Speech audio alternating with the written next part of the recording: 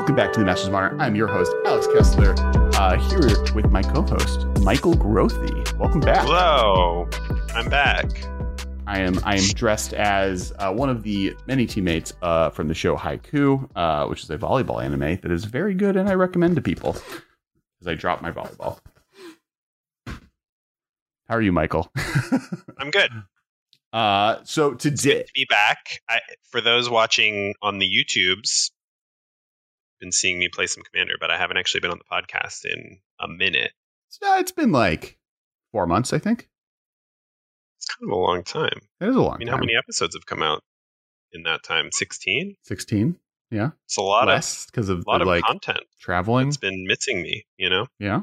Yeah. Well, welcome back. We're excited to have you. Mm-hmm. Today we're talking about budget modern, looking at the format. So we're kind of in the middle of this series of how to get into modern episodes. 4 weeks ago we had Zach Allen on. We did an episode on like what the metagame looks like right now. The following week we did like kind of more of a MTG finance version of like how to get into modern, on like what cards seem undervalued for like what's going on in modern in general.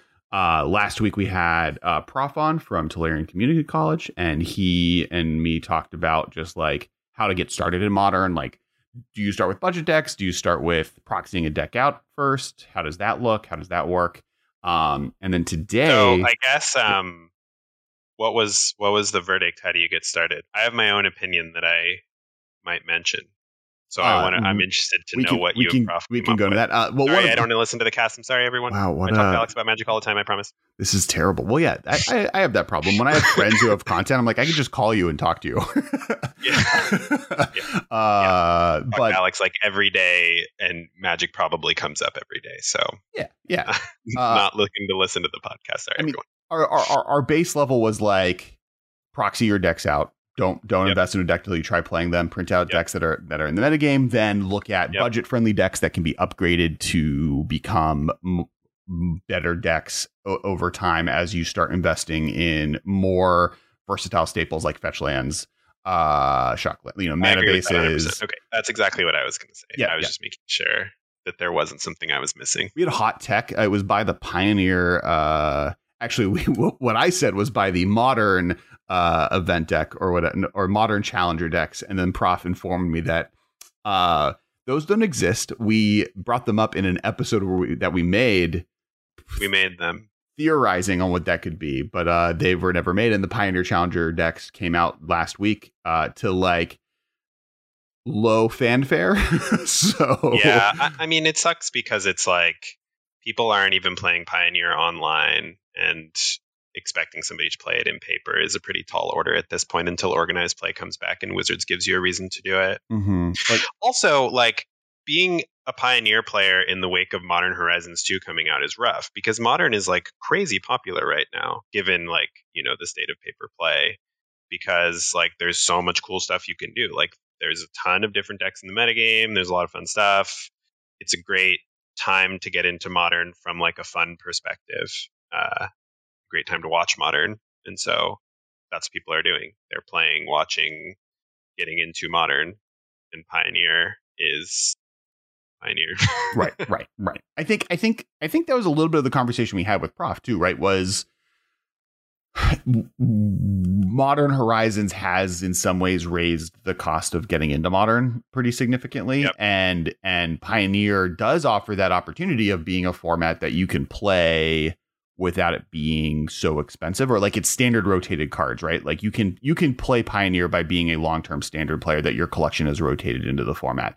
That's arguably no longer a viable option in Modern. Now I had a disagreement on that. I think that the power level and the modification of the Modern format from 4 years ago to now is partially responsible by the Horizon sets, but also partially responsible to everything between Eldraine and Ikoria coming out, from companions to everything in Eldraine to Theros Beyond Death to. I mean, if you think War of the Spark about like a lot of the expensive cards in Modern, like Zendikar fetches, like those are standard cards that rotated. How many people currently playing Modern were playing Standard and Zendikar who just saved their fetches? It's like people are getting those from supplemental sets, same as what you're getting from Modern Horizons. Sure. So like we're just so far removed from like the time that Modern started. And the fun fact is like that Modern now is older than Legacy was when Modern started, right? Yeah. Like there's more years of standard sets. So it's just like you can't be expected to have played standard for 20 years and built up that collection, Sure. Or I think 10, 15, 20, I don't know. 20 years, I want to say. Yeah, no, I agree with you. I think, well, that was the argument for Pioneer, right? Was like there needs to be a middle ground format. And I think at the time, or during that episode, and we can go back and listen to this because we don't have to rehash it all. But, I brought up that the point of Pioneer originally was partially like, oh, we're going to come out with these sets that print cards directly in the Modern because we would like Modern to be able to be, because Legacy doesn't exist anymore, right? It does exist. I know people are play it, and Legacy is very fun when you can have a collection that can handle Wizards it. Wizards doesn't have the ability to support it. Correct. So Modern is that. There's nothing they can do. And a thing that they were doing with Legacy for a while that was kind of making Legacy exciting was that any card printed goes into Legacy. So Commander product goes into Legacy, Conspiracy, Battle Bond, all of those were Legacy legal cards. And Wizards, I think, wants Modern to be that. I think like the intent with Modern Horizons and now the Lord of the Rings set is to maybe start looking at these supplemental draft sets when appropriate to release them just directly in the Modern, the way they used to be released in the Legacy, and then have Pioneer be this pure standard only format that's in the middle because it's the one that's in the middle. Pioneer then had an unsuccessful launch, but I would be very surprised. I don't know if Wizards is going to relaunch Pioneer or like remake Pioneer happen or try and focus on it again, but I can see them trying a similar format out from whatever starting point they pick going into the future. Yeah, I mean, in 10 years, we'll get a new Pioneer because Pioneer will be similarly inaccessible to Modern, and not due to the introduction of supplementals, but it's just like, oh man, I need tireless trackers for my Pioneer deck, but they were in Shadows of Innistrad. I wasn't playing back then, or whatever. Right. So, but I think that they'll probably pick up Pioneer where they left off. I mean, especially with the decks just coming out, I think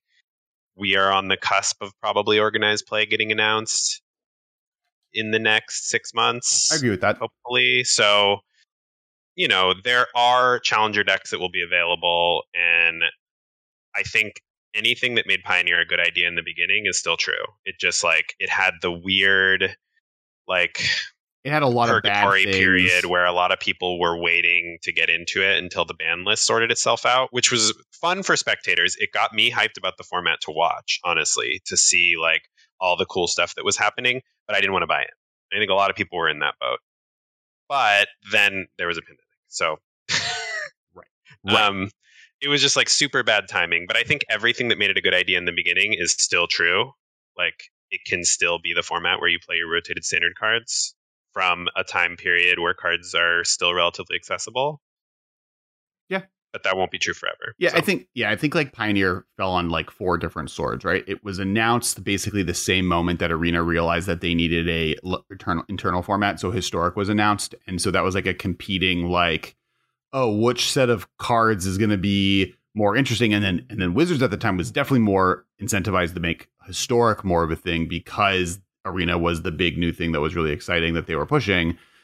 Well, and you couldn't play Paper Magic. I haven't gone there yet. No. Then Pioneer had they came up with the idea of doing what people recommend with Modern, which is we want to do a no set, no ban list version of Modern. Let's unban everything and then let the chips fall and then start rebanning stuff. And they're like, okay, we'll take that idea, but do it for Pioneer. And I don't think is the correct thing to do. But B, at the same time, it was happening in the midst of the worst banning season of all time for Wizards. More cards were banned between War of the Spark and now than any other period in Magic. And in the middle of that, they created a format that was just and we're also going to ban new cards every week on top of that buzz. And I think that was not the best idea. Not in hindsight, 2020 was hard because it was unforeseeable that they were going to have to ban so many cards in Standard, right? That they didn't design those sets with the expectation that stuff was going to get banned. So it was when they announced Pioneer, it probably seemed like a great idea to ban a bunch of stuff from Pioneer. Like, I mean, I thought it was a good idea, and I like I said, I had fun watching it. It got me excited about watching the format to like know every week that like, is this deck broken? Like, can people beat this deck? And like watching the metagame play out and having the answer sometimes be no, because I feel like most of the time we get like one card like that every once in a while, like a Hogak or something, and it becomes exciting to watch for 2 weeks, and then it sucks for months until they ban it. No, yeah, I think I agree there, where it's like, it was cool to watch. They also then stopped the process too early, I think. Like, they like let Thassa's Oracle and Inverter just exist for and that was because that was really picking up in like February, March, when organized play was suspended indefinitely. Sure. And so they were like not really thinking about Pioneer. I mean, people were playing it on Magic Online and having a crappy time, but I think that was happening in small enough numbers that it just didn't seem like a priority. But I think that was like that then added with the fact that COVID happened, organized play went away. This format really existed purely for an organized play perspective, because it didn't have the following yet to be something like Modern, which was able to persevere barely, right? Like, even Modern had its trouble to the point that we started talking about a lot of non-modern content for half the year. We were talking about Historic because that's all you could play unless you had a big Magic Online collection, which none of us did or do. Right. Or want to play Magic Online. But yeah, so it was kind of like this interesting thing that happened to Pioneer, and is one of the reasons it should exist. But back to kind of the subject at hand, we are going to be talking about budget lists. We went, what? Oh, sorry. Sorry, that's my fault that we derailed. Had to rehash the last episode for 20 minutes. Yeah, it's fine. It was only 10 minutes. So this is the MMcast. This is the Master of Modern podcast. We do Modern content every week. If you are new here and this is your first time listening, or you want to hear more information about Modern, hit that subscribe button. It's really helpful. And we're going to play a little bit of a game. We have been doing this every week. It's to help with the engagement gods. It's a game of trivia. And the way it works is I'm going to ask Michael and all of you a trivia question, and then Michael is going to him and haw trying to figure out what the answer is. And in that time, you have to put your guess to what the answer is in the comments below. And then if you get it right, once Michael answers, I'll tell him he's right, tell him he's wrong. If you all get it right collectively, or if you get it right and Michael gets it wrong, you win. You got it. If you got it wrong, though, you're going to have to hit that like button. Now, if you got it right and you want to hit the like button, appreciate it as well. But if you get it wrong, you have to hit the like button. That's the rules. You're making the bet, not me. Sorry. You just have to deal with it. So, Michael, how many years was Bloodbraid Elf banned for? So, I guess if I think about, I think it was legal. It got banned because Deathrite was too good, right? So it must have gotten banned before Deathrite. After Deathrite. Oh, before Deathrite, Shaman was banned. Yeah. Before Deathrite, Shaman got banned. Yeah. Because it was one of those cards where it's like, no, don't hit this one, hit Deathrite, like Bridge from Below or whatever. Right. So, when did Deathrite get banned? Do I even know that? I'm going to say Bloodbraid was in jail for 5 years. Wow. That is correct. You got it right. It was unbanned in 2018. Nice. It was banned in 2013. Yeah, I was thinking like 2013 or 2014. I couldn't remember like how far out we were, so I just kind of knew that it was in like the 4 to 7 range. It was like, 5. Yeah, it was right after RTR. It was I think it was the ban announcement attached to Gatecrash is when it got banned. Oh wow! So Deathrite became a problem real quick then. Yes, yeah. Well, 6 months or 4 months, right? Because that was back when like the second set was released in February, so it was like September, October. Still though. Yeah. Still very quickly. Yeah, I mean, like, card has to be a pretty big problem for it to cause a banning in 4 months. Of course, it's never the actual card. Right. Well, I think it's got to be something that's older that's not selling packs. The argument I think at the time was that Bloodbraid Elf also was one of the problem cards in the zoo decks that were good that fall that got Wild Nacatl banned, and so they're like, oh, maybe it was Bloodbraid Elf and Wild Nacatl, and it was. It was Deathrite Shaman. I mean, it's also like we're selling RTR packs. packs, and we would like to continue selling our TR packs. Correct. Yeah. But yeah, I'm banned in 2018 though, and it's been with us ever since. So if you got that correct, hit that like button. Or sorry, if you got that correct, you're great. You don't have to do anything, but hit the like and subscribe button. If you got it wrong though, you got to hit that like button. Thank you so much. Super appreciated. And last but not least, this show, TCG Player, we have an affiliate code. If you're going to buy cards, make sure to click that link below before buying stuff. Then put stuff in your cart and purchase. We don't get anything unless you do buy it from them. But if you get something, we get a little bit of kickback. It doesn't cost you anything, and it's super, super appreciated. So thank you so much, all TCG Player shoppers. If you use our affiliate link, we are hyped about it.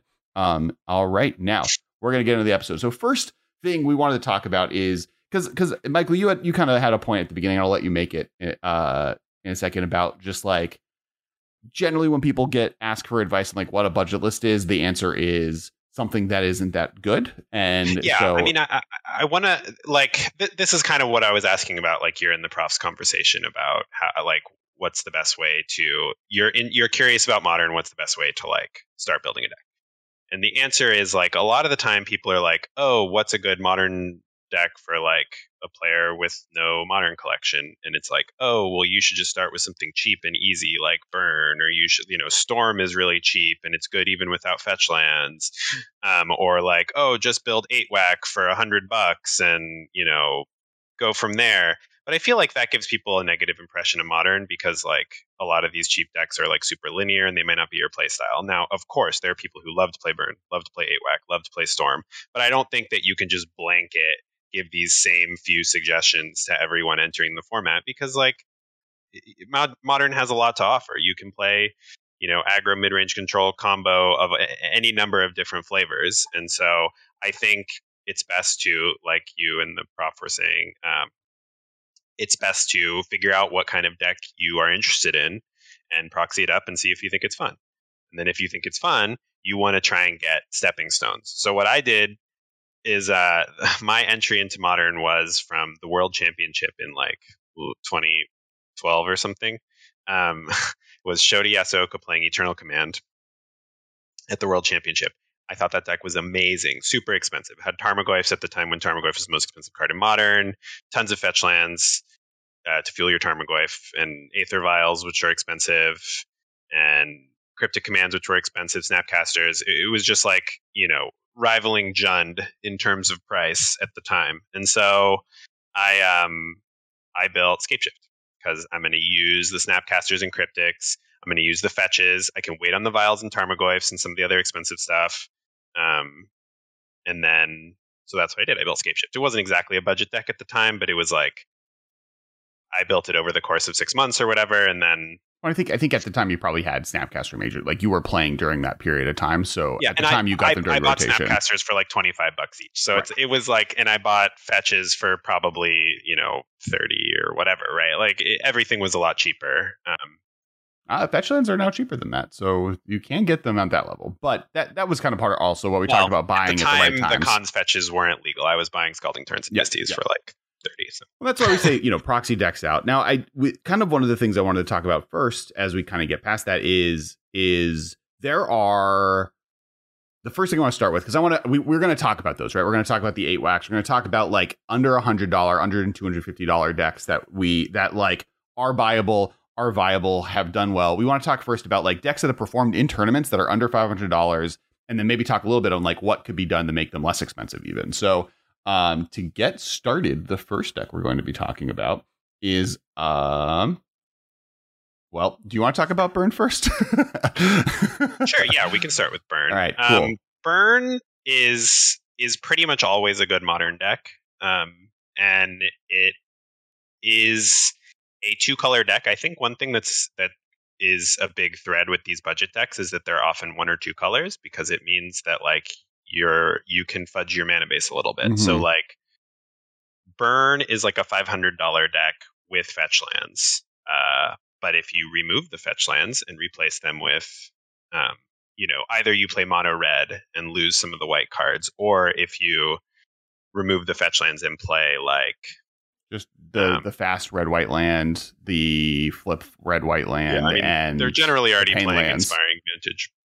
But yeah, you can play the flip land, you can play the pain land, Battlefield Forge. You can just play like fewer fetches and more mountains because you're like pretty close to mono red anyway. You can probably skimp on white sources a little bit. Suddenly, like the deck becomes, like $300 or less. Right. The actual cards that are expensive in the deck, like Lava Spike for a playset is $12, and Eidolon of Great Revel is $60 for a playset. Goblin Guide is $26, and everything else is significantly less expensive until you get to the mana base, or the mana base. And the mana base is like, this is a mostly mono red deck with Boros Charm and Lightning Helix, and there are cards you can play instead of those two cards, and that's kind of what the Blitz decks do, right? Like they are playing that. I think the biggest draw to white, though, in most decks actually, but especially in Burn, is also sideboard cards. I do think that if you go to mono red, cutting Boros Charm and Lightning Helix is not the end of the world, but I think losing out on white sideboard cards is a big deal. Which, of course, if your budget is like $100, building mono red Burn is fine, and you can work up to red white. But I would only recommend that if Burn is a deck that interests you, or Prowess, or red aggressive decks playing Burn spells. Right. I mean, and if you look at like budget from a perspective of $500, which is not a budget, right? That's a real deck you're building. But these are decks that have performed there that also are in a world where their mana bases are more expensive than they probably need to be, and still can be efficient enough to do well at a tournament. And that's Blue Red Affinity, $250. Burn is $500, but as we said, without the lands, it gets down to $200. Storm, $350. Tron, $500. And that's mostly in the chalices. Dredge, $500, once again mostly in the mana base.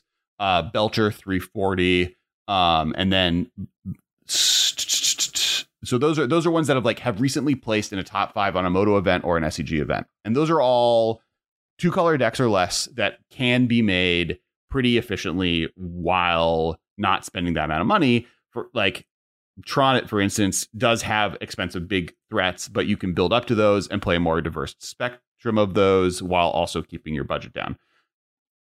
Yeah, you can play like more War of the Spark Ugin and less Karn. Right. Or and there's even versions that are more Eldrazi Tron based. Now, losing Chalice is kind of the big bite there. And that's the thing, is like looking at specific cards that end up being really expensive and why are they expensive. A bunch of these decks are leaning on Chalice to cover that base, and getting into that and figuring out why you need that card is important. Eldrazi Tron, which is the aggro version of this, though, is like very inexpensive other than that specific card. Yeah, to discuss budget decks, like a lot of this was kind of us going into existing decks and figuring out like what is essential to this deck's function and what is cuttable. And I think like Chalice and Eldrazi Tron stands out as the most expensive card. You could just cut it, but I feel like it's kind of essential to the deck's function in the same way that I think like Eidolon of the Great Revel is a big reason to play Burn. I think if you want to cut Eidolon of the Great Revel from Burn, you should probably just play Prowess. And it'll maybe be a little more expensive because you need Mishra's Baubles and Metamorphoses, but I think like it will be cheaper than Eidolons.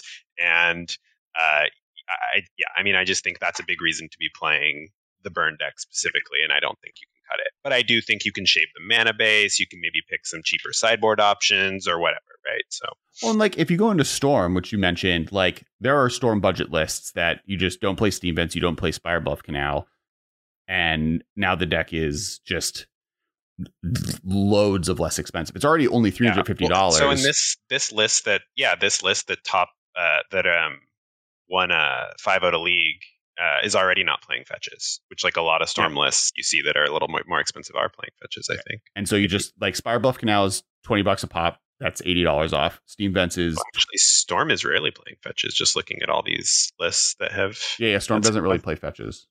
Oh, all right. But it does play Spirebluff Canals and Steam Vents, and you can cut those, especially because you're not playing fetches, just putting more basics. Your hands are going to be less consistent, but it's not going to be that far away.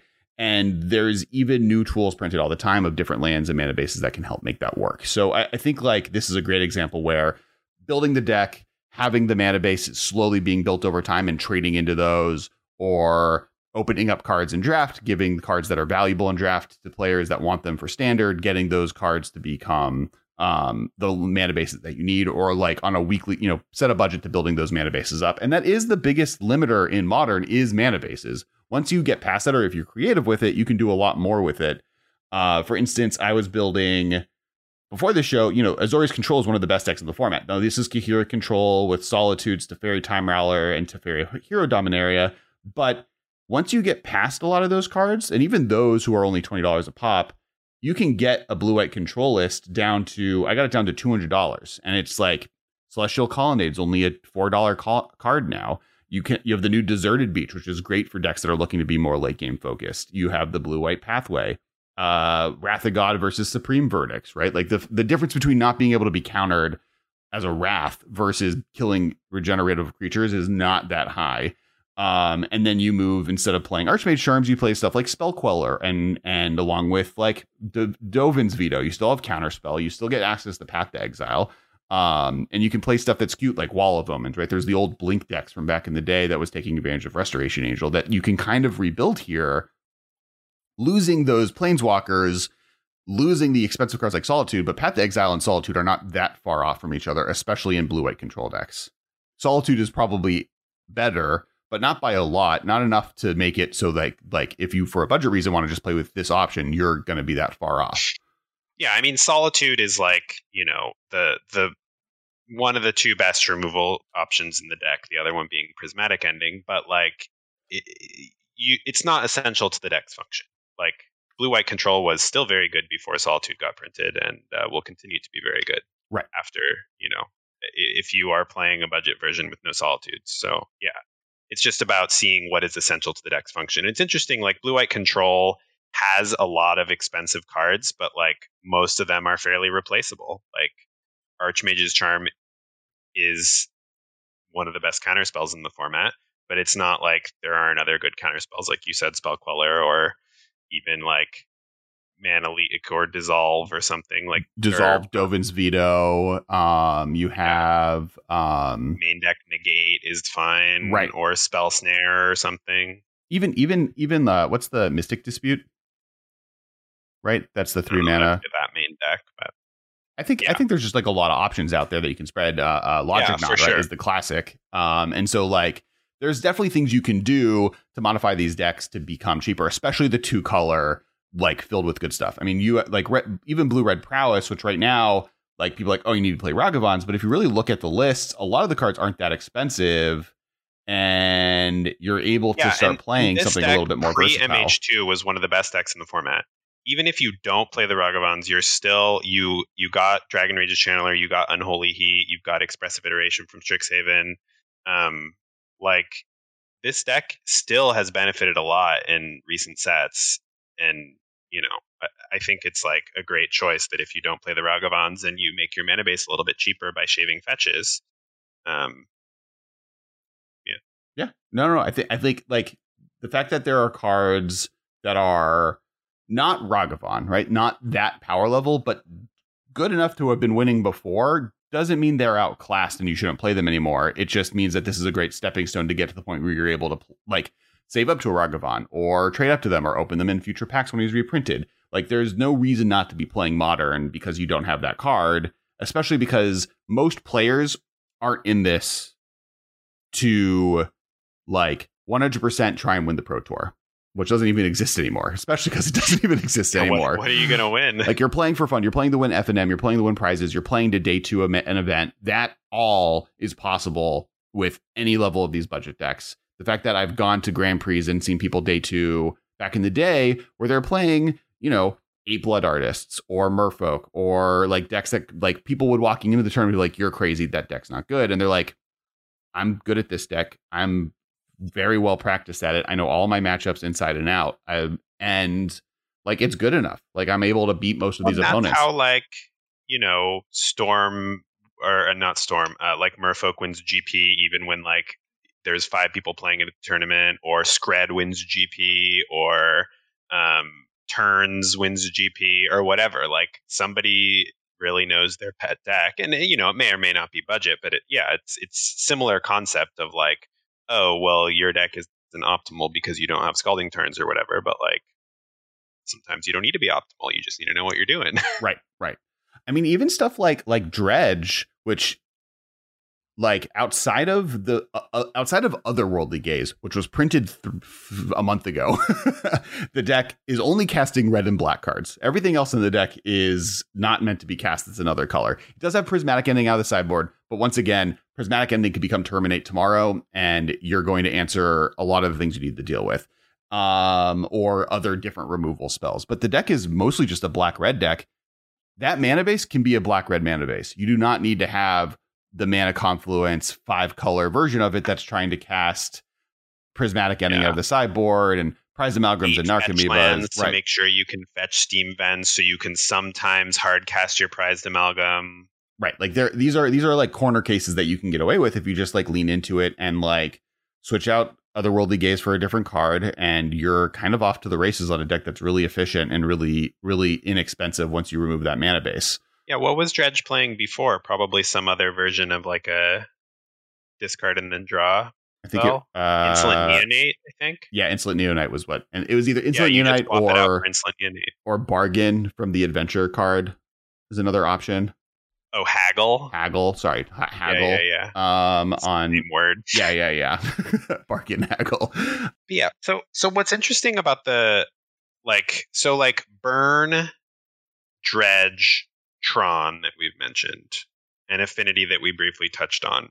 Those are all decks that, like, for the most part, are pretty insular, and I would only build them. They are cheap options, cheap entry points in the format. If any of them appeal to you, perhaps that's the way to go.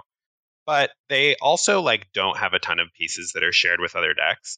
One thing that's nice about Storm and Prowess is like you can be picking up blue-red lands that are useful because there's a lot of good blue-red decks in the format. If you want to be building, some sort of like the Murktide decks, or if you want to build Jeskai Control or whatever, like having some of these blue-red lands would be really helpful that you're accumulating. Also in the Prowess decks, like getting Mishra's Baubles is helpful because they're such a staple. I guess the Affinity deck, I don't know if the Affinity list that you have here is playing Urza Saga, but I do think Affinity is a really cheap Urza Saga deck. So if you have any desire to play any Urza Saga deck, for example, like Hammer Time or Jund Saga or something, like starting with Affinity, you're putting most of your money into Urza Sagas, and you're getting that Urza Saga package of like Shadow Spear and maybe Mishra's Baubles depending on the list, and Memnites and stuff that are like a little bit pricier, but you're able to use those in your Hammer Time deck or whatever, right? And so you just have a cheap shell of like $1 and $2 cards that you're playing with your like Springleaf Drum, Urza Saga, whatever deck. And that helps you like slowly accumulate Stone Forges while you have something you can play with. Yeah. And I think that's like the value.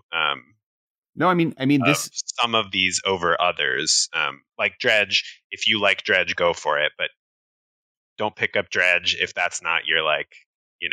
This not a deck that you really enjoy because like the rest of it is useless. Correct. Yeah. You're looking to find I agree with that, right? If you don't like Dredge, most of the staples in that deck aren't as translatable as other decks. But to your point, Affinity, just Urza Saga, this is a $250 deck, and Urza Saga is $100 of that. And the rest of it is like, and you probably could get away with this deck of building an Urza Saga list over time, because just like it's playing Jegantha as a companion, but like Memnite, Ornithopter, Ginger Brute, Signal Pest, Frogmite, Mirror Enforcer, Sojourner's Companion, Thought Monitor, Galvanic Blast, Welding Jar, Shadow Spear, Springleaf Drum, and Cranial Plating. That's the deck. Again, like all of those cards, primarily like $2 cards. The most expensive cards. Memnite is one of the more expensive cards in this deck. Yeah. And this is a deck that, what did this do? It 5-0'd. Eighth in a challenge. Top 8 at a challenge. Yeah. Yep. Challenge being like a bigger tournament than a league, right? So this is like... Yeah, it 5-0'd a few leagues. Like top 8ing a PTQ, basically. Yeah, exactly. And like that's not... And the other thing, and we talked about this with Prof as well, is there are shells of cards that have always been good. Like... If you were a Splinter Twin player and you had that deck, the more expensive parts of the deck that you owned have not gotten bad. Your fetch lands, even Snapcaster Mage, which is at its worst now than it maybe has ever been, but all of these cards have continued to be good past that. You became a Blue Moon control deck that eventually became a Phoenix deck that then became a Blue-Red Prowess deck that now became back to Delver. and you maybe were a Treasure Cruise Delver in the middle of all that for a 3-month period. But that shell continued to translate the new decks. In Affinity, yes, Mox Opal got banned, but now this version of the deck is out there with Thought Monitors, which is not called Thought Copter. And I learned that between this week and last week. But you have a deck that, like, for the most part, isn't that expensive, but the basic shell of Artifact aggro is still there. You have Dredge, which has had 4 to 6 cards banned out from it over the last 6 years, and it's still putting up 5-0s in leagues and still doing well. It can still win a tournament. Storm is another example where, like, I have built Storm 3 times and a card has been banned out of 3 times and I've stopped paying attention to it. And then it just is still good because it will, like, Wizards can't help themselves and keeps printing stuff that's good with Storm cards, including Storm cards with the word Storm on it. But now it makes squirrels. But there's just, like, going to be consistent good spells that are printed that are good to play with each other, and this deck will take advantage of them and is pretty inexpensive to buy into. And if you like it, even if they ban cards, there's going to be a way to figure out a way to make it work in the metagame. That's true of Tron. That's true of Burn. And I mean, from the perspective of someone who's a control player, I've had blue-white control since Modern was created, and just like Path to Exile, Celestial Colonnade, and Stoneforge Mystic have hung out in a deck box of mine basically since the beginning of this format. And that's been consistently true. I have to pick up staples as they come out in Standard, as new ones are printed. But also, like, most of these lists, if you go through right now and click on all of the different Azorius control lists that are available, they are vastly different from each other. There's some stuff that are staples, but even those, like, if you look at 2 Azorius control lists and maybe they're both playing multiple Teferis, but one is playing this suite of removal spells and card draw engines, and this one's playing this suite of removal spells and card draw engines, just play both of those and get rid of the Teferis for now as you try and build up to that collection. That's what I was saying that's interesting about blue-white control is, like, no one card is, like, super essential to the deck's function. You just need, like, some form of card advantage, a bunch of interaction, and the way to win the game. Right. And, like, those are all very flexible concepts. And Wizards is reprinting stuff, right? Like, Teferi Time Raveler is right now a $20 card, but then the Secret Lair with him as an old border card is going to get delivered to everyone that ordered it in 2 months. And then it's going to drop down to being a $15 card, or those versions of it will be less. Blue-white control deck and sell their Teferi's Card Kingdom or whatever, and then right, exactly. So, like, the supply of these cards are going. Fetch Shocklands, which are right now about $10. Literally a year and a half ago, were standard cards that you could buy for less than that. B, are going to be full art in the Unglued set that's coming out later this year. And so there will be an amount of either opening those packs and getting those from that set, or as those go into the market, those lands will become slightly less expensive, especially as players that have, like, nice versions of those cards want the new most premium version of it being the full art Unglued Shocklands. So there's, like, over time, you'll be able to buy cards in to these decks. And the important thing is to know, like, these decks are playable without those. You don't have to look at what the top 8, top 10 cards in the metagame are and be like, oh, if I don't have 12 elementals, free elementals, I can't play the format. Or, oh, if I don't have Ragavan and Murktide Regents, I'm out. It's like, no. Blue-red prowess decks are playable without those cards. They get better with those cards, but you can overcompensate with removal. You can overcompensate with Wall of Omens and blue-white control. And yeah, there's actually, like, a really good for blue-red Murktide in particular. There's a really good guide for a budget version of specifically, like, the Murktide style, like, Delver deck that's playing Delvers over on Channel Fireball. There's an article about a budget, like, Delver deck that's playing, like, Delver over Ragavan and, like, Sprite Dragon over Murktide, but then, like, most of the rest of the deck is the same and you're a little more reactive. So, like, if prowess isn't your thing, if you prefer, prowess isn't your thing, if you prefer to, like, have some more controlling elements, there's a really good guide for that deck. It's like a Delver, blue-red Delver, basically, with, like, Counterspell and Lightning Bolt and Spell Pierce, Unholy Heat, like, a little more interactive than prowess. Right. And but, you still get to accumulate those, like, staples, the Dragon Rage's Channelers, the Expressive Iterations, the Mishra's Baubles, And that list is in the comments below. So a lot of lists we're talking about are all in the description of this episode, including that article. And so we're making sure to link to that stuff so you guys can see it. And yeah, I think, like, there's a way I would look if you the first step always is print stuff out. Try it out, do a proxy list, play against a friend, maybe print out 2 of them, see which one you like. Then once you find a deck archetype or style that you like, look at what you can do to make it affordable to get started. You know, which budget lands can I be playing with? What cards that are extremely expensive are there variants that exist that aren't as good? And to be playing the deck first helps you figure out like what's absolutely essential to your deck.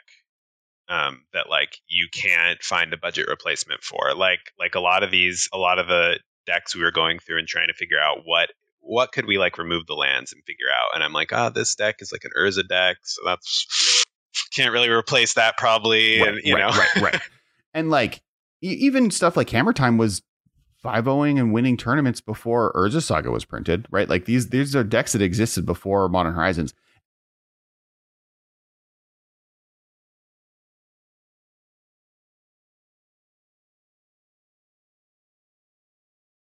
And the other thing that we've always talked about is look at what's on the horizon of coming out in sets in the future and seeing, which decks might be interesting to pick up now that could have new cards that make them more powerful. Good examples are like the food decks.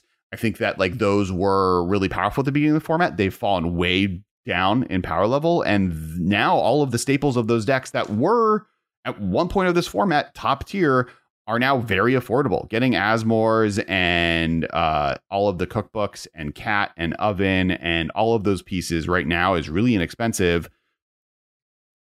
Now you just need a mana base that can kind of put that together. You can play with the value mana base and start with just like with black red, and that deck will have moments in the sun where it's really good, or you can just pick up the right cards that fit for it and you can get really far ahead of it. You can look at maybe there's another set with food as a major theme right in 3 years, and it, you know, that just turns out that that's all you needed. You know, you needed that one card that was just like an efficient food generator or whatever. Or even not Academy Reactor. What's the 3 mana makes a token for every token, makes 2 tokens of the other types for every treasure you make or whatever?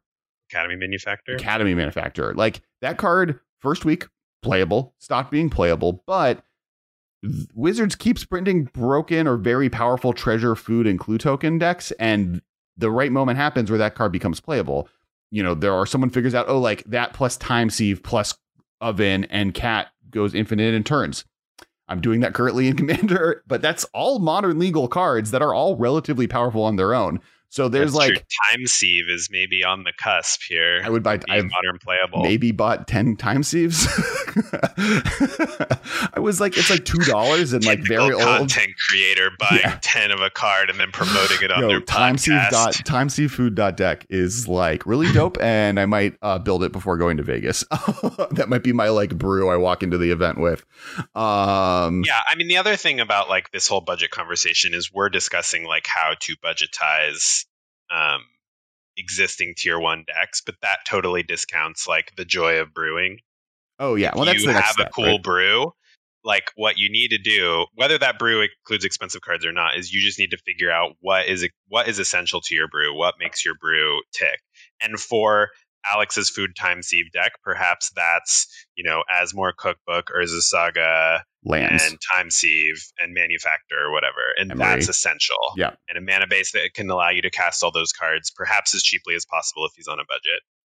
Probably not because he owns a ton of modern cards, but for example, and and then, you know, you don't need, you know, Urza or whatever, right? Like maybe that deck would be interested in playing Urza, but it doesn't really seem essential to the deck's function, right? Like as long as you have those other pieces, you can get by. Maybe you just want to be blue-black to make sure that, you know, it's your mana base is cheaper. You don't want to play other colors. You don't want to play red or whatever, right? Well, like Emery does a lot of what Urza does. For like in that deck, Emery might be better than Urza because it puts your cats into your graveyard. It lets you recast your 1-drop spells, and Urza is just a weird 4-drop that's more expensive than what you need. So there's definitely a lot of different options, or like play something like Inspiring Statuary. I don't know, like you just have like cool to figure out like what is essential to your deck, and then go from there. And if there's an expensive card that's essential to your deck, like Urza Saga, then you just have to decide whether you want to pursue a different deck or just buy the sagas because it's a good pickup. Right. And that's like the tricky thing about something like Hammer Time or whatever, is like a lot of the expensive cards in that deck are like pretty bad outside of Hammer Time. And so if that it like you have to really be committed to want to buy that deck. It doesn't have a ton of like format all stars in it. It's just such a good deck that it has increased the price of these cards by itself. Right. And I think that's something to also look at when you're doing this playtesting thing is, can I play this deck without the expensive cards? Are the expensive cards good investments? Am I buying into blue-red prowess and then slowly I'll build up Scalding Tarns, or buy them right now because they're probably cheaper than they will be for a while? I think that's my I mean, it depends on when you got the funds. Sure, exactly. But like that's my buy-in, right? Like what is the first thing I'm going to buy? And now that I've bought it, how good is this overall? Now, the one good thing is, other than maybe Ragavan and maybe some of the elementals, I don't think there's a lot of cards that in the format look like they would be banned. And even if they were, like, make the deck much worse. Like honestly, I've said this for a while. If I'm picking a card to ban, it's Mishra's Bauble, which is not the expensive cards out of those decks. Lurrus does not go away with Mishra's Bauble gone. It just makes it so like Dragon Rage Channeler isn't a bonkers card 90% of the time. It lowers the power level of some of these cards in a way that is probably good for the format, but it doesn't kill any decks it's in. It just makes them a little less consistent. Yeah, I agree with that. But I think that I think the format's in like a pretty good place. Like there's a lot of deck diversity. I don't think we're at the point where something's going to get banned. If I had to pick something, I think I would pick Lurrus. Sure.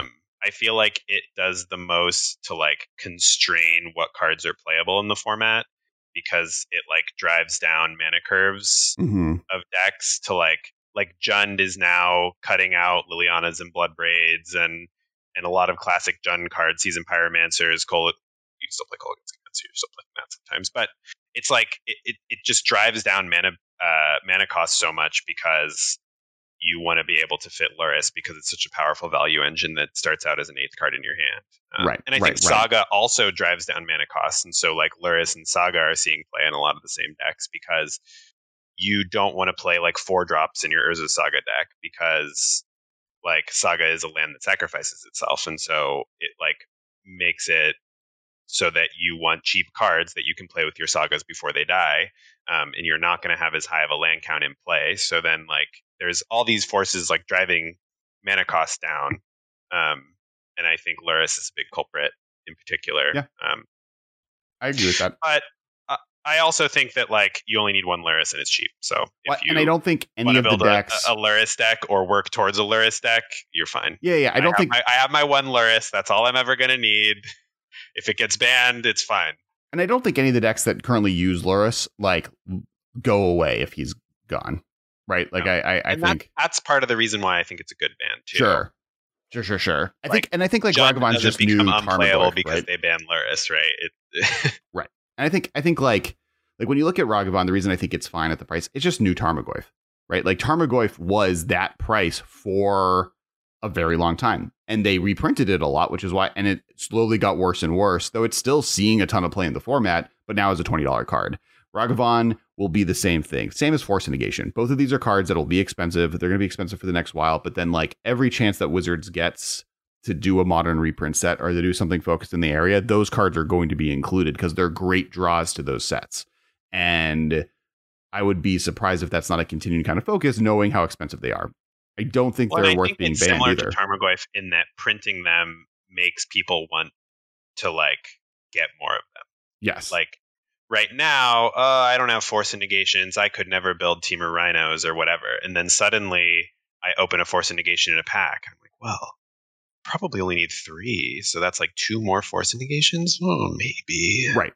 Like I can get away with playing 2 Tarmogoyfs in this Jund deck. Oh, well, and then now Modern Horizons 2 has come out.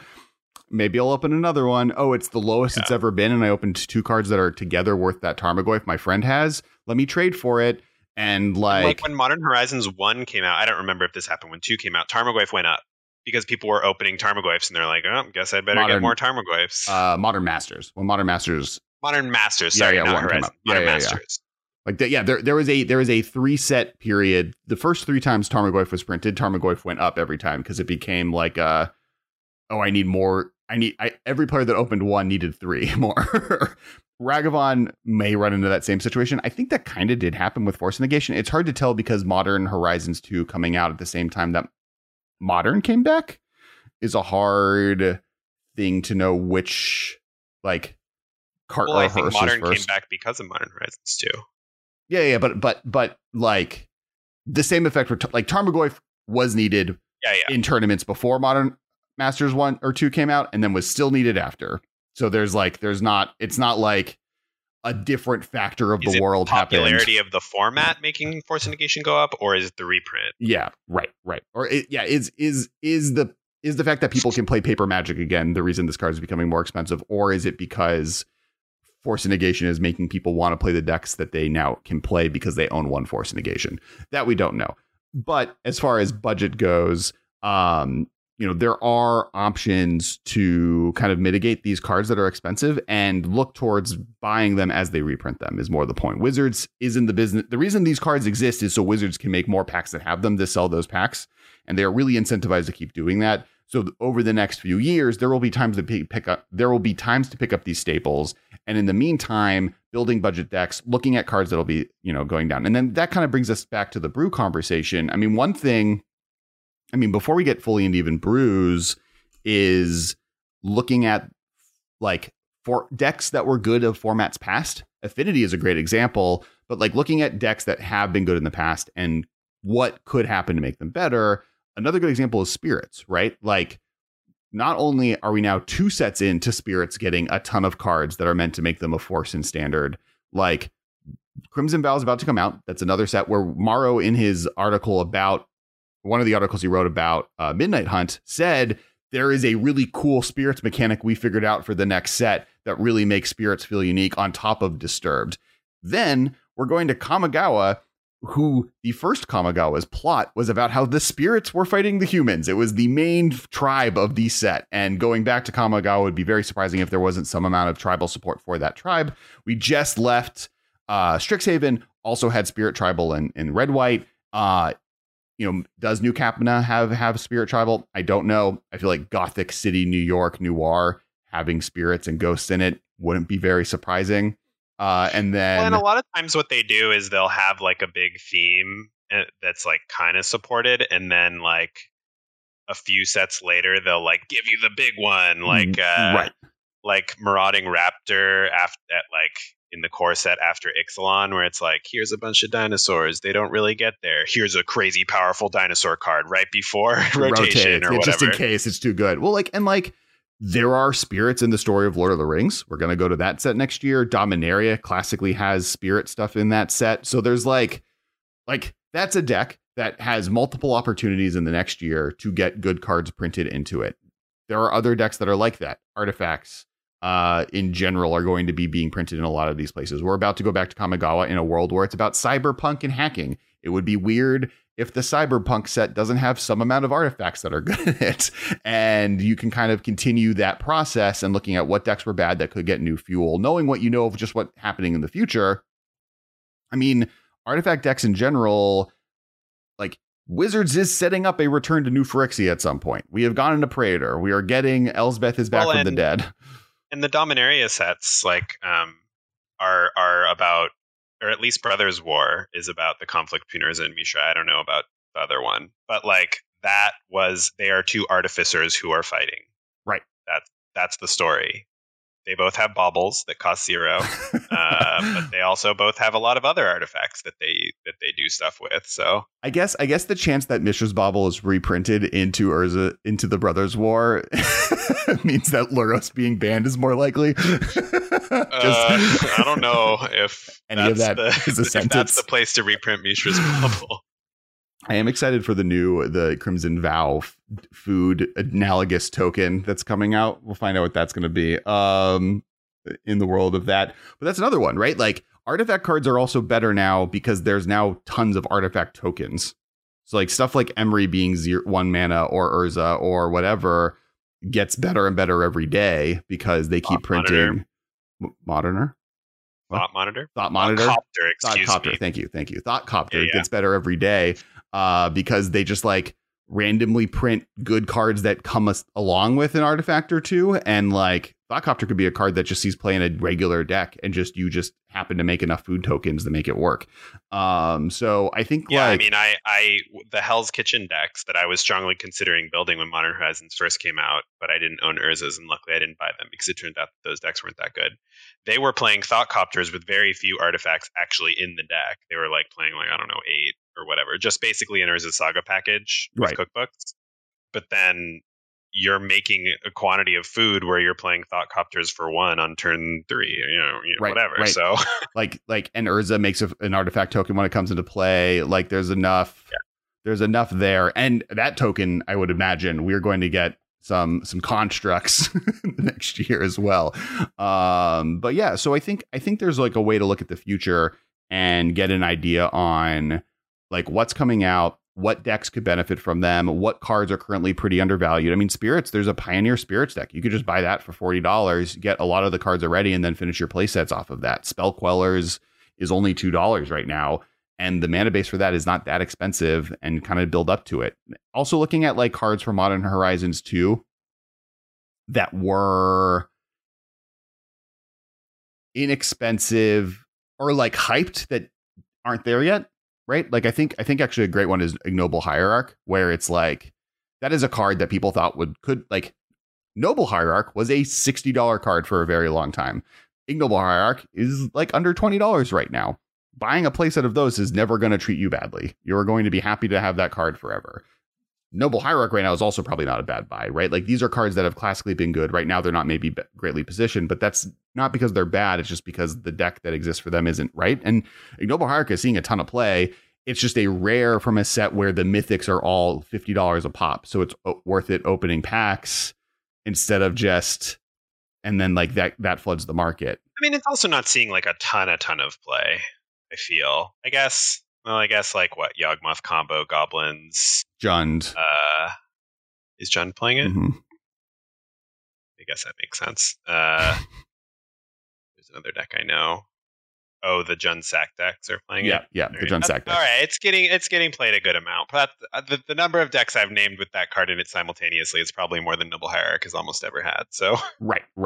And like stuff like, Grief is the least expensive version of the different elementals. And I know that Reanimator with Grief just won the Modern Challenge last weekend.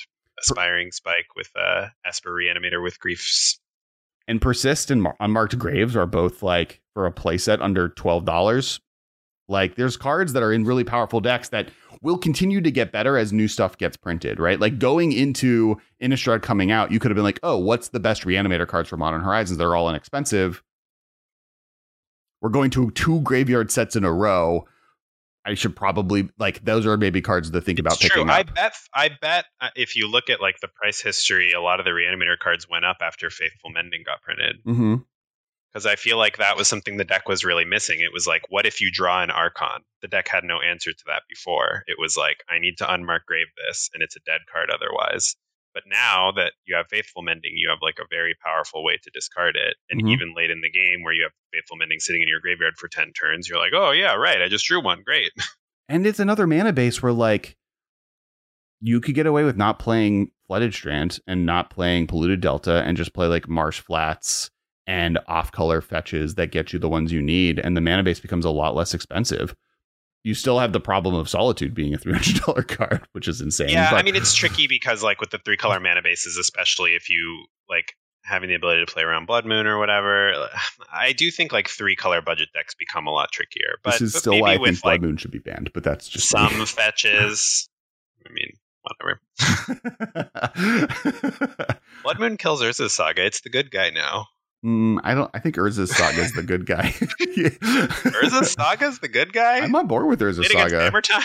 like as for me, the good guy is decks that people can afford to make the metagame as wide as possible, and that is doing that. Versus, I think Urza's Saga is very cool. Yeah, I think it's in some bad guy decks, but I don't know that I think the card is definitively a bad guy. So the last section I wanted to talk about is just pointing out some decks that are like in the sub $100 category. Now, these are all, if you go to the MTG Goldfish modern metagame section, there's a budget section that like Saffron Olive curates, and there's some really great lists here. My favorite probably is the budget Enchantress. And this is another one that to me jumps out as a deck that you can buy for less than $90, but then you're buying into cards that over time will get better and better. Stuff like Scythus, Sanctum Weaver, and Destiny. Scythus and Sanctum Weaver specifically are cards that if Enchantress becomes a powerful deck, these jump up to being $20 cards. Now you can buy a full playset for $9. And this deck is powerful. It runs a bunch of different hate cards. It does a really, really powerful thing in the format. Plays a bunch of really good cards. And like, yes, it's to your point earlier, this is a specific deck, right? You're playing a specific game plan. But it isn't a bad game plan. You're playing things that are powerful. I wanted to build Legacy Enchantress for a long time. I thought it was just a really cool deck. And even though, like, you know, you're buying expensive cards that aren't staples or whatever, I thought it was worth it because the gameplay was that cool. So I do know there are a lot of Enchantress fans out there. Perhaps you play Enchantress in Commander or whatever, or, you know, yes, you know, I don't know. I feel like Enchantress has a lot of people rooting for it, even if like you're not picking up staples. I think Enchantress is good when Solitary Confinement is good. Mm-hmm. I think that the big draw to playing Enchantress is Solitary Confinement, which is a very cheap card because it just got reprinted and it's not really getting played anywhere. But yeah, like, you know, if you're playing against a bunch of blue-red Murktide or whatever at your LGS and you just can slam a Solitary Confinement on them, they're going to have a bad time. I think also formats where like, because this is a deck that can jam 4 copies of Rest in Peace. Yeah. And not be sad about it. Blue-red Murktide too. Yeah. And like, that's a card that murders people by itself. And the fact that you're playing main deck versions is like really good. And well, yeah, and you have like Sterling Grove to tutor for it, free and post board, and yeah, like you're just going to get a lot of free wins off of like turning off your opponent's Dragon's Rage Channeler or turning off their Yawgmoth Sacrifice combo or whatever. Mm-hmm. And so like I think that's like a great thing to point at. And Stony Silence you can tutor for against you know, Hammer Time or Affinity or whatever. Or food decks or whatever. That's another one is Affinity. I mean that also is on this list as a deck that it's currently labeled here as Real Affinity. But I think that's that's Mono Red Hollow One. Where'd Real Affinity go? Or did I just copy 2 copies of Mono Red Hollow One? I did. We talked about Affinity earlier where we went over. Affinity is cheap enough. You can make Affinity even more budget than the previous deck by not playing Urza Saga. Right. My guess is that deck was not playing Urza Saga. If you wanted to start out with Affinity, just not playing Urza Saga and not playing Shadow Spear, since Shadow Spear is literally only in the deck to grab with Urza Saga, that's a very cheap deck. Yeah, I'm guessing that's what this budget Affinity we were trying to bring up was. And then the first thing you get for the deck for sure is Saga, because it's an amazing card and it's a good everywhere. Staple to pick up, I think. Yeah. I don't think it's going away. I mean, Mono Red Hollow One was the other one that I have here that I like really love. Like this is a deck that I would love playing, and it's playing for Asmore, which I think is a really good pickup because of what we've talked about. It's playing the Cookbook, Blazing Rootwalla, Flame Blade Adept, Insolent Neonite, Flame Wake Phoenix, Hollow One, Ox of Agnos, Street Wraith. Ox of Agnos is another good pickup just because it's a mythic from a set that has powerful cards in it, but over time it's already seen play in at least one top tier deck like Dredge. And it's like the first of the pandemic sets where, like, you know, who knows how many are actually out there floating around and available. Just in case there was any dispute, I am a Cookbook believer. Oh yeah, I have my 4 foils. You are more able to grab them than mine. I have etched foils somewhere, and I Old Border. I like went all in, and I got them for like not I don't a lot. like the Old Border stuff as much. I prefer for my modern decks to be all modern frames. Fair. Just not into the old timey things. He's a young soul. I like the old timey things, but I want all my cards to look the same. And in modern, that's attainable with new borders. It's fair. Generally not attainable with old borders. There are decks that are getting there, but we're not there yet. And so I'm going to stick to my new borders. That's fair. I do that in Commander too, actually, because I find the majority of my Commander decks are new border as well. Mainly because the majority of Magic cards are new border, to be fair. But this is also a deck. There's like tons of staples that have been explicitly printed for Commander on purpose. Sure. In new border and not in old border. And this is a deck for $67. You have the whole deck. And it's upgradable. You can get over time green red lands to eventually start playing with Vengevines that then trigger even better off of your Root Wallas. Yeah, and like it allows you to pivot into Dredge because you're like picking up Oxen and Street Wraiths and stuff. Right. So it's Street Wraith, I guess, isn't a Dredge card, but it's like a living end card. Yeah. So you're picking up cards that are good in other decks and for nothing. Like I almost just bought this deck as we were talking because I was like, oh, it's only $67. I could just have this sleeved well, up. You probably own some amount of this deck too. Yeah, but then I don't have to find the cards. $67 convenience fee. It's like it's close. Well, I don't own all of the cards, right? Or I at least don't own all of them in one spot, and like it's pretty close. Yeah. I don't know how many Blazing Root Wallas you own. Like finding my 4 copies of Burning Inquiry is going to take more than $15, like more than an hour. More cards in the deck. I know. So I think like just like looking at this, like looking at fun lists, like that's really dope. And you can find decks that are playable. I think that there's like this conversation on like only the good decks are the ones that are like 5-0ing every tournament or winning all of these formats. But if you look at MTG Goldfish and our TCG Player and or any of these tournament reporting sites, there's a ton of content that isn't that expensive, that isn't putting you over the edge. And like a lot of them are great starting point investments to build into better decks. Like I would take this deck. The Hollow One deck is even cheap to the point where like this could be something fun that like you don't need to worry about picking up staples or building this into anything. You can just play this as a fun meme at your FNM because it was only $67 and right. you can work on your collection elsewhere. Yeah. I'm nervous. I'm more nervous about building like decks with a bunch of expensive cards that don't translate, but if you're spending $67 for a Magic deck in Modern, I think this can be like a fun, you take this to your FNM and you aggro out some people who spend $1,000 on their deck and you feel really great. Right. And you don't have to worry about getting staples. And like budgets Enchantress isn't far off, right? Like $90, less than $100. Yeah. You can pick this up really, really, really quickly. Even the expensive cards that are above that, like you may be even be able to get around not having. And Enchantress is a deck with legs, right? There's an expensive version of this that is playing a more expensive mana base. It gets away with it because it's able to get play Nyx Sanctum Weaver, which lets their mana base be a lot more easily on top of Abundant Growth. But and the more expensive version is usually playing Blood Moon too, right? Is it? I don't know that. If that's you can do that. You can go in the Naya. I mean, I think you can just like the thing here is like they're playing. But it was pretty stock to be playing Blood Moon and Enchantress, but maybe that's like 2-week-old tech. The metagame evolves pretty fast nowadays, and I haven't seen Enchantress in a while when I'm watching streams. I think it's somewhat fallen out of favor, but I think they're typically playing Blood Moon. Yeah. It looks like it's primarily Naya is the Blood Moon version. Sure. But like that's a deck you can build into. You don't need to start there. It's maybe the best enchantment in Modern, so fair. It makes sense to put it in your enchantment deck. And you get to laugh at all of these people that are playing these very expensive mana bases and be like, and also it like totally hoses Urza Saga. Yep, that's true. Okay, I see it. Yeah, it's playing. Oh, it's literally that's the only red card is 3 Blood Moon. And then Flame Blitz and sometimes sideboard stuff. Yep. Yeah. But otherwise, the list difference between these two decks is almost nothing. I think On Flint Ice is the only other card here that's like, and that's only because you can't play.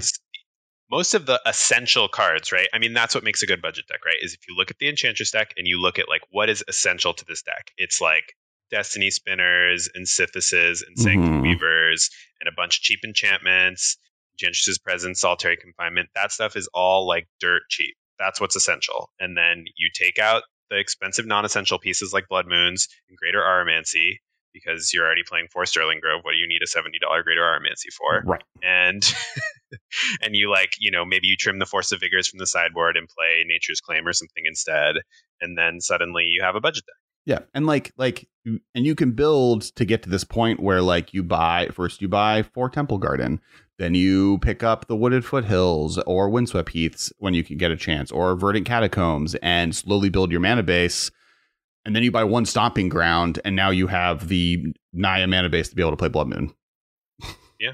And then you pick up Blood Moon, right? Like that's the way to slowly do it for me. Blood Moon And those lands and the Blood Moon are good staples. So you're spending like $100 on like relatively linear useless cards, right? Like all these enchantment cards that only go in this specific deck. But all the upgrades that you're getting, all the expensive cards you're investing in, those are all the ones that are useful. Yeah. That's why they're expensive most of the time. And kind of for the record, that's why I lean towards these types of decks over top tier Burn and top tier Tron, unless you love those decks. If you play Tron same. and you're like, yes, I'm here. I want to make 7 mana on turn 3 every time and get them with the Karn. Like, great, go for it. Start building that deck, do the budget version, and then build up to it. But Tron is a very specific deck's play style. Burn is a very specific deck play style. Yeah, those Karns and those Ulamogs and Ugins and stuff are not going to be useful to you if you decide to play anything other than Tron. Right. And versus most colored mana decks, those all you have to get the lands eventually, right? That's one of the great investments that you're building to. But the 2-color ones can be played without those. You don't need fetch lands to play green-white. You don't need fetch lands to play blue-red. Makes decks better or more consistent or make specific cards better, but you also don't need to play with those cards. You can play with other cards as you build those. So like there's this myth that you can't do this in this format, and like just going through deck lists and looking what they're playing, you can pretty easily break down like, no, that's not true. And there's some decks that you can't. Like Jund is just like, I mean, to be honest, the way I got into Jund is I like got fetch lands for other decks. I was playing Grixis or blue-white, and I was able to build my mana base, and then I was able to get like, I had Liliana of the Veil already because I had it in standard, but like those cards rotated in there. I was able to get Tarmogoyfs over 6 different master sets of opening one at a time, and like. I can never play Jund because I have chosen blue as my modern color, and I have play sets of all of the blue fetches and all of the blue shocklands, and I have 0 Verdant Catacombs, and I have like 1 Bloodstained Mire. I actually used to have 4 Bloodstained Mires, but I sold them as part of a deal where I got a Candelabra, so it was worth it.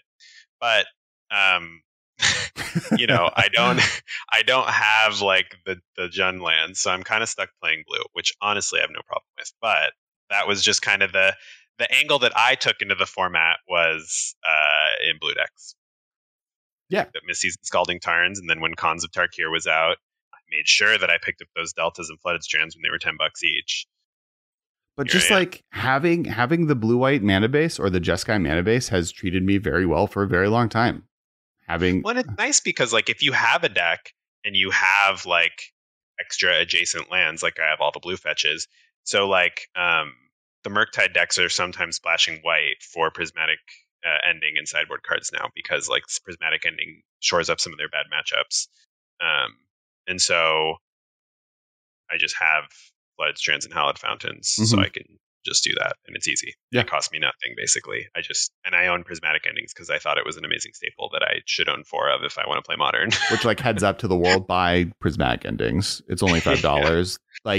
Like this card is seeing more play than Path to Exile has ever seen in the format ever, and maybe it's comparable to what Lightning Bolt was at its peak. Yeah, Path to Exile has been like a $10 Modern staple since the format existed, and it wasn't uncommon. It wasn't same as Prismatic Ending. Yep. So but it was also in a standard. Well, actually, I wonder what has been printed more. Well, Modern Horizons might have been printed more than Conflux. Conflux, like Conflux was not very highly printed now, and there's more value in Modern Horizons 2 than Conflux. It's competing for. Packs were more expensive. That's hard. Packs are more expensive for Modern Horizons 2, but it is an unlimited print run set. Correct. But it also was brought to market in a moment where drafting in person was probably at not an all-time low, because 4 months earlier was an all-time low, but like not a peak drafting moment. My money's on Modern Horizons. On it was printed more. I think I agree, though. I don't disagree with you. But Magic is so much bigger than 2009. There's way more demand for Prismatic Ending than there was for Path to Exile. Well, and Path has also been reprinted. Well, but on the other hand, Path has been reprinted so many more times since then, and is still a $10 staple. It's not like Path to Exile hasn't had like 12 printings plus like promos that every single person that went to an event for a year got one. Like Path is out there. Yeah. This and this ending card is will not. get there. I mean, I think that it was printed to be a staple removal spell that they will print a bunch of times, and they expect everybody to play forever, same as Path. Right. But it is a I'm harder sure we'll one. Get GP promo prismatic ending in 2024 or whatever. Yeah. In the meantime, it's a good card to have. Not that Path has been printed in the standard, which is really the only place that this sentence matters, but Conflicts does have the issue of it being like a very specific mechanic. Like that is never coming back into standard. Path also has not come back into standard and has been fine. So that's very valid. But that's the Converge isn't coming to standard. Yeah, correct. Probably not. So probably not. But on that note, Path hasn't also. But on that note, that's why Path is a $10 card, and Lightning Bolt, for instance, is not a $10 card, and that's why you should just be buying this card. Yeah, I do need to pick up some of the white sideboard cards, though. I don't have a robust white sideboard collection. You need to pick up that white sideboard. I have the lands and I have the prismatic endings, so I can find the white sideboard cards. They're not super expensive. Also, Sarah's Emissary is another dope card that being only $5 as a mythic seems like that's not going to last very long. It's the Reanimator target. Mm-hmm. Yeah, I think it's just rough being the second best Reanimator target. Yeah, and the second best red Indomitable Creativity. If I have a Sarah's Emissary in play and I choose creatures as the thing, I've been playing this on Arena and I haven't been attacked with Sarah's Emissary in play because I normally win the turn after it. I untap with it. But if I choose creatures and they attack me, I don't take damage, correct? If I have protection from creatures can't do damage to me. Correct. You cannot. The things that cannot happen to you are debt. You cannot be damaged, enchanted, blocked, or targeted by sources you have protection from. Cool. Okay. I mean, you can't be enchanted. Well, I guess cursed. You wouldn't be able to be cursed if you had protection from enchantments. Yeah. You wouldn't be able to be cursed. Okay. A curse couldn't become attached to you by odd means that didn't involve targeting. Sure. For example. Sure. Yeah, I think Sarah's Emissary is dope. All right. So that's kind of it for the episode. I do want to bring up if you want any of these deck lists, they're below. We have all kind of the list notes in the show notes. Also, big thank you to our patrons. That's what makes this content happen. This show got released a week entirely early. So if you go check that out, a Thursday to Monday, and you get a whole bonus 20 minutes of content every episode at the very beginning of the episode. So you can go check that out. It's available to all patrons. And it's how this podcast happens. Make sure to hit that subscribe button. If this is your first time listening, we do a Monday night Commander stream. We're actually doing a whole new thing, centered around, Artisan Commander, where speaking of budget, Artisan Commander, where we're playing decks that are exclusively uncommons and or commons, including the Commander. So there's a whole new Discord for that. And it was really fun. Like taking budget out of the equation, because I do think it's easy to make a real Commander deck that's affordable. It was just really fun to have fewer sweepers and everybody was just kind of doing their thing. There was no Cyclonic Rift or whatever busted Dockside Extortionist. It was just good, clean, old school Magic where, I'm at 128 life with 60 Saprolings or something, and I get killed by Rogue's Passage Commander damage or whatever, right? It was classic Commander. So, and that game, if you missed it, will be on the Kess Games YouTube channel. And also, if you want to take your list, if you have ideas and you need to ask questions or want to get a hold of people, especially us in the community, if you go to the MMCast Discord, link is also below. You can there's a whole place to kind of talk about, hey, I have this deck idea. What could be made to be better? What can be done to make it cheaper? What things do we think are unnecessary? There's a whole conversation about Dredge. We had that conversation there in the Discord. It was really great. So I definitely recommend checking that out. The conversation is happening there after the episode. And last but not least, we made a game. It's called Battle Bosses. There it is. It's actually the two of us. Yeah, we can't say it when Ben's hosting. Yeah. It's called. Ben helped. He play tested a little bit. But it's called Battle Bosses. It's this game. If you're at SCG or if you're at SCG Con this last weekend, you could have played it. But if you're at Vegas, I want to keep calling it Magic Fest Vegas. I was so against Magic Fest after GP, but now I can't get past it. So Magic the Gathering Vegas. We will be there. I will have Battle Bosses with me. And also, if you want to go on our website, battlebosses.com, we just redid the website, so it's brand new. You can check stuff out there, including what's going on with Battle Bosses and boss breakdowns and videos of each of the characters and what they do. You get this really cool action figure. You get the whole playthrough thing. And there's more content coming out regularly for us, so definitely check out that as well. Yeah, that's the episode. Thank you so much for listening, Michael. Anything you want to point people at? Nope. Do all the stuff Alex said. Yeah. Like and subscribe and such. Oh, I think continue this Taco Bell thing that the professor started. Tag Taco Bell and us and say we sent you. All right. Thanks, everyone. We'll talk to you next week. This has been a production of Time Traveler Media.